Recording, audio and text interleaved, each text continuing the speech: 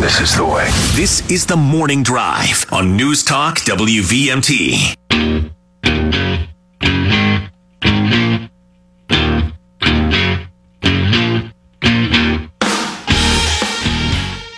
Welcome back to The Morning Drive, everybody. Kurt and Anthony here on this Monday, and joining us online, it's the relatively new, president of Vermont State University, David Bergh. Good morning.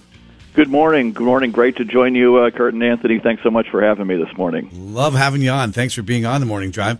Let's start out with telling us a little bit about your history. My understanding is you attended, when it was called Vermont State Colleges, you attended one of the colleges. Didn't attend, but worked at, actually. Oh, okay. I spent 19 years working at the then Johnson State College, obviously now one of the campuses within the university. So was in Vermont for 19 years, and now I'm delighted to be returning and leading the newly unified university in its first year. And what did you do after when you left Johnson? When I left Johnson, I actually took a position over in upstate New York at Cazenovia College, and I'm an upstate New York native, so I back and forth between upstate New York and Vermont, basically my history, and I think your Plattsburgh listeners will be interested to know I actually went to high school over in Malone. So yeah, so I have crossed the pond back and forth a few times, and now back on the right side. Well, we just talked with Jerry Manor from CCOM, and he's in Malone. So okay, there you go. There you go. When just a personal note, when were you at Johnson? Johnson from 97 to 2016. Okay, so I'm old. I didn't know if you. There was a phenomenal president at Johnson in the 80s when I was there, Eric Gilbertson. Oh yes, and that was all part of the whole rebuilding of the northern campuses, and so welcome back as a graduate of Johnson. I'm really glad to hear that. Well, thank you. Yeah, it's a special place, that campus, as you know. Yes, it is. We're glad to have you back. So welcome back, and now and let's just to clear this up for some people, Mike Smith was the interim president, but you also are interim, right? Right. It's a little confusing, right? So Mike came in for a short-term interim period, given the unanticipated transition of the departure of the prior president, and really came in as a short-term stopgap, 6 months to just kind of get things leveled off and pointed back in the right direction. And then there was a commitment that there would be another, full national search in the future for a permanent president. But in the interim, I've come in and agreed to do this on an 18-month basis to really, again, continue to advance the work of the university here and still its first year, have things positioned well for longer-term growth down the road. So I'm on board at least until the end of the spring 2025 semester. So got some time here. So you're interim, but longer than Mike Smith interim. That's correct. Now, what as you come in, of course, we know there's been some issues Mike Smith was working on. What do you hope to accomplish in the 18 months? What are the biggest things you hope to accomplish? Right. Well, I think, really, and again, people forget we're still in our first year as a brand new university. So I think to continue the good work that's been done, kind of put us on a path toward financial sustainability, which really we're in the best footing in that regard than we've been in a long time. So just continue to again, position the university for longer-term growth, continuing to align our academic offerings with the needs of Vermonters and the employment needs here in Vermont. And but in the short term, frankly, in the next, I keep saying in the coming weeks and months, there's been so much change at such a fast pace here that, if anything, what I'd like to offer everyone here on campus this spring is, I keep saying, a chance for us to collectively catch our breath a little bit and give folks some space to kind of clear their breath and refocus and really get back to the work at hand, supporting our students. What can you explain to us what Optimization 2.0 is? Sure. So Optimization 2.0 was an exercise to really look at aligning the academic offerings of the university with the needs of Vermont and of our students, making sure we had programs that were relevant and in demand, and also making sure we had an affordable program mix. I mean, one of the real challenges. As you know, I mean, all of our campuses had been in the red, and so needing to make some hard choices around programs that need to be consolidated, in some cases eliminated or moved from one particular campus to another to gain efficiency. So that's, in a nutshell, the optimization 2.0 piece. At the same time, we also had an administrative optimization initiative, which was the reduction and streamlining of administrative positions, again, across the university. So both of those obviously really challenging and tough exercises. These are real folks and jobs we're talking about, but I think necessary, obviously, to realign us and put us, again, on a path toward fiscal stability. Have you had a chance to sit down with the student groups and talk about their concerns? Because obviously they've been pretty clear about some of the concerns that they have with the proposed cuts. Yeah, absolutely. Actually, I just I've been making my way around to the various campuses. I just did a Q&A session with the student council here on the Randolph campus, which is where I've been primarily based, just the other night. And I think what I have found in talking with students, staff, and faculty alike is that there's an understanding of the need for change. I think there's just a desire to make sure that voices are heard in that process, and that folks feel that there's been appropriate input, from students in particular, but also from faculty and staff. And so, I've been having some really productive conversations with student leaders around the various campuses on that, and it's been very heartening because you hear about people's concerns, but when you talk to folks, I mean, they've been very open about sharing. Certainly the things they're worried about and the things they're concerned about, also their hopes, their aspirations, and their reasons for optimism. But even the concerns have been shared in a really constructive way of wanting this place to succeed. And, that's something I've encountered anywhere I've been, making my rounds around the state, talking with folks, and people are rooting for us, and that's been really energizing. And I think, at the end of the day, change of this magnitude is really, it's disorienting and disconcerting to folks, but I think making sure people feel like they're having a voice in the process is the important thing, and that's the feedback I've received. All right, well, we got a call for you, so let's go to the phones. Good morning. You're live on the Morning Drive. Hi, good morning. A couple of years ago when this whole idea was sold to the taxpayers, it was to save money. Can you tell me how many employees have been let go? How we've reduced the overhead to make this work? I mean, that was supposed to be the big thing, was to save money. Campuses were in the red. There was duplicate this and duplicate that. So to us commoners, how many people were let go to reduce the overhead? That's really the only grounds that we have to decide whether it's working or not. Yeah, great question. To the specific question you asked, it's in this last wave of these optimization initiatives we just discussed, it's been over 30 positions that have been reduced, 30 to 40 positions total that have been reduced. But we're also, looking at cost savings measures across the board. And you're right. I mean, one of the goals of this was to find cost savings. I mean, the state and the governor have been great supporters in terms of their commitment to all of our campuses and to investing in us. And but as part of that, we've got to show that we're good stewards of that support. And so there's been a commitment overall to a reduction of $25 million of expenses over 5 years, and that's a lot, and it takes time, and it means there's a lot of difficult conversations that have to happen. But so that's the immediate work that happened in the last year in terms of employee base reduction. Obviously, there's going to be other places where we look for savings going forward.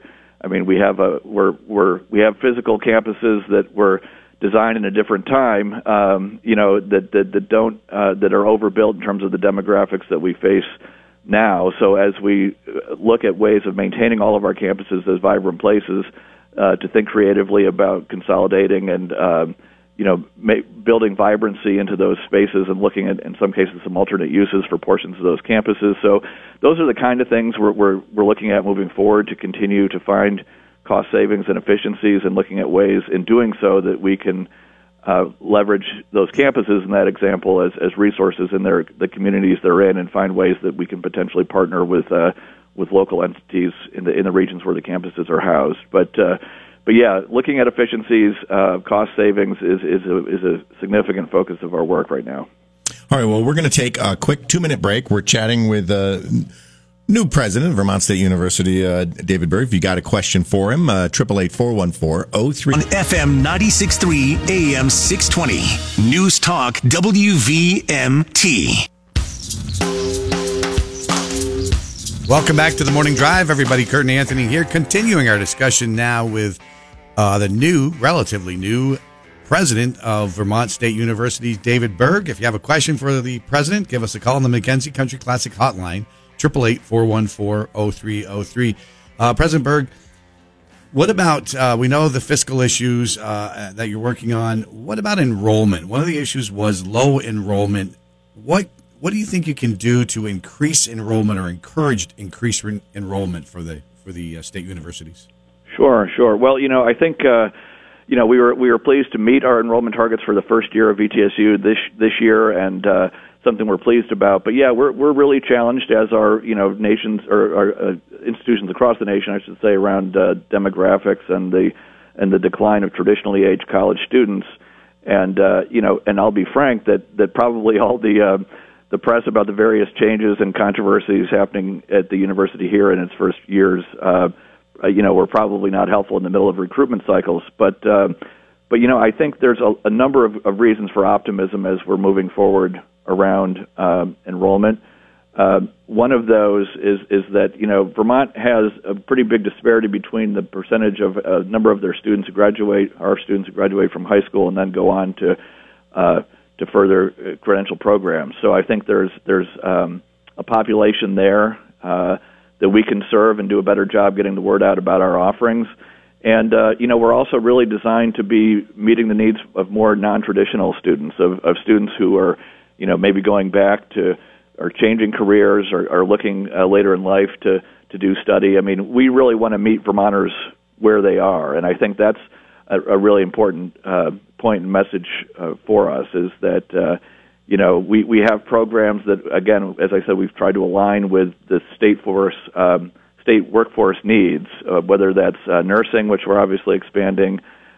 We've really seen growth in some of our apprenticeship programs like plumbing and electrical, but also, the state needs a lot of mental health counselors, and we've got a great mental health counseling program. So whether it's education, engineering, again, aligning the programs we have with the needs is one way to be boosting enrollment. I mean, for folks out there listening interested in nursing, for example, I mean, we have a laddered approach in that area, which enables you to kind of build credentials as you're working, as you're throughout your career, and these are great paying jobs in the state. So I think as we look at enrollment, obviously we want to grow it, and but I think making sure that Vermonters know that we have the programs that are going to align them with the jobs that are out there is what makes us optimistic of achieving that growth. All right, well, let's go back to the phones. Good morning. You're live on the Morning Drive. Good morning, everyone. Just an observation and a suggestion, maybe. I was at Vermont Tech in Randolph Center for my first year. The second year, I needed to work, and the only way I could do that is to live in Randolph, 3 miles down the road. Would be great if they had a shuttle bus so they can accommodate students that don't want to be at campus but want to, study at campus, etc. Just a thought. Yeah, I appreciate that thought, and I'm sitting here this morning up on the top of the hill in Randolph Center, and I can appreciate that's a bit of a haul down into the village. So happy to pass that along to our folks here. I know there has been efforts over the years at our various campuses to look at public transportation options. So certainly glad for us to revisit that. And President Bergh, you're located at Randolph, at the Randolph Tech Center. Correct. I'm that's my home office is at the Randolph campus, but obviously working the roads quite a bit, driving the back roads of Vermont to get to all of our campuses on a regular basis. I'm sure. And how do you look when you sit down and look at all the different issues? Are there different? There must be different issues between Randolph and Castleton and Johnson and et cetera. Yeah, one of the things that I'm actually really excited about the university is with this collection of campuses that previously were independent or had their own identity is looking at the ways to maintain the culture of each of these campuses while also enabling them to take advantage of the benefits of being part of a larger university. So kind of having the best of both worlds. But yeah, I mean, as you know, there's a different feel and a different vibe on each of the campuses. I think increasingly students are seeing themselves as part of a larger university, and it's becoming a little more fluid of folks going to events on other campuses, getting to know students across the campuses. But yeah, there's still definitely distinctions, and that's a good thing, and I think that's going to continue to be the case. Well, I think it's an organization that I had a larger view of it because my senior year I was involved at the higher level, but each campus offers such unique and different programs. To be able to pull them together and then promote across campuses, I would think eventually is going to work out very, very well because you have, there's certain schools that are just known for certain things, and as opposed to competing with one another, if you can develop some kind of economies of scale, and it's nice to hear. My question was going to be: are you already seeing students looking at options that maybe they started at Castleton and they're like, well, maybe I want to try this, and they're looking at maybe moving into literally transferring to other campuses, which is now an internal move. Right. It's not even a transfer, right, anymore. It's a move, as you say. Yeah, we're seeing students becoming more and more aware of the opportunities that are present when you have multiple campuses. So, the idea with the current arrangement and with centering programs together that logically bunch is that you live on the campus that houses your major and programs associated with that, but you have the opportunity to be taking classes at any of these campuses, virtually or in person, and so it really just expands your horizons and your opportunities. Yeah, I think that you've got some transitional pain that's gonna have to happen, but in the end, I think it would be great because as a product of one of the schools, I used to think, well, it'd be fun to take a course at Linden, or there was something that was going on at Castleton that I was interested in, but it didn't fit. And I had friends that transferred, and like you just said, now you can just open it up, look at the course offerings, and say, I want to take this course. Yeah, no, it is really exciting, and I think we have the opportunity here in Vermont with VTSU to really do something that's pretty groundbreaking at a national level, and that, if we do this well, can really be a model for others. We're almost out of time. Are you confident that none of the, whether it be Linden, Randolph, Johnson, Castleton, that none will need to be shut down? So my understanding, and obviously I wasn't here at the beginning when a lot of this was discussed at the State House, but my understanding is there's a commitment to maintaining the vibrancy of all of these campuses. I mean, these campuses, as you know, are critical engines economically, culturally, and otherwise in the communities and regions that they're located in, and they were intentionally placed in those areas when the system was created. In many times to serve underrepresented areas. So I am working forward with the assumption that we are going to maintain all of these campuses, and over time, it may not all look the same as it does now in terms of the range of things and how they're being offered on each of these campuses, but we are moving forward with the assumption of keeping them all vital. And next spring, I think you've got a little bit more than a year, so into 2025. At the end of your tenure, before a new president comes in, how will you judge success? What will success look like? I think if a year from now, if we're truly, as you mentioned, use the term growing pains, and I think that's very much where we are now. Naturally so in the first year. I'd like to see by next year a really settled and established VTSU where, it's commonplace for students to be taking advantage of and understanding and seeing the ways, the benefits of utilizing resources and opportunities across the campuses. And I think for our staff and faculty to feel more comfortable in their roles in that new model, I think if we're there a year from now, that'll have us really well positioned as we continue to move forward. All right. President David Bergh, president of Vermont State University. Thanks for being on the Morning Drive today. And before I let you go, I just want to let you know that our manager of our sales department, Dave Gaudette, wanted to say hi. Oh, my goodness. Well, please say hi. one of the best parts of coming back has been running into all the former students that I used to know and work with at Johnson in all kinds of capacities across the state. And Dave Gaudette's he's a gem. Yep. We're Absolutely. out there, I'll tell you. We're like bad pennies. We turn up everywhere. Absolutely. Thanks for being on the Morning Drive. All right, thanks so much. Welcome back anytime. I'd love to do it again. Thanks. All right, thanks for joining us. Well, we're going to take a quick break. We're going to check in with Fox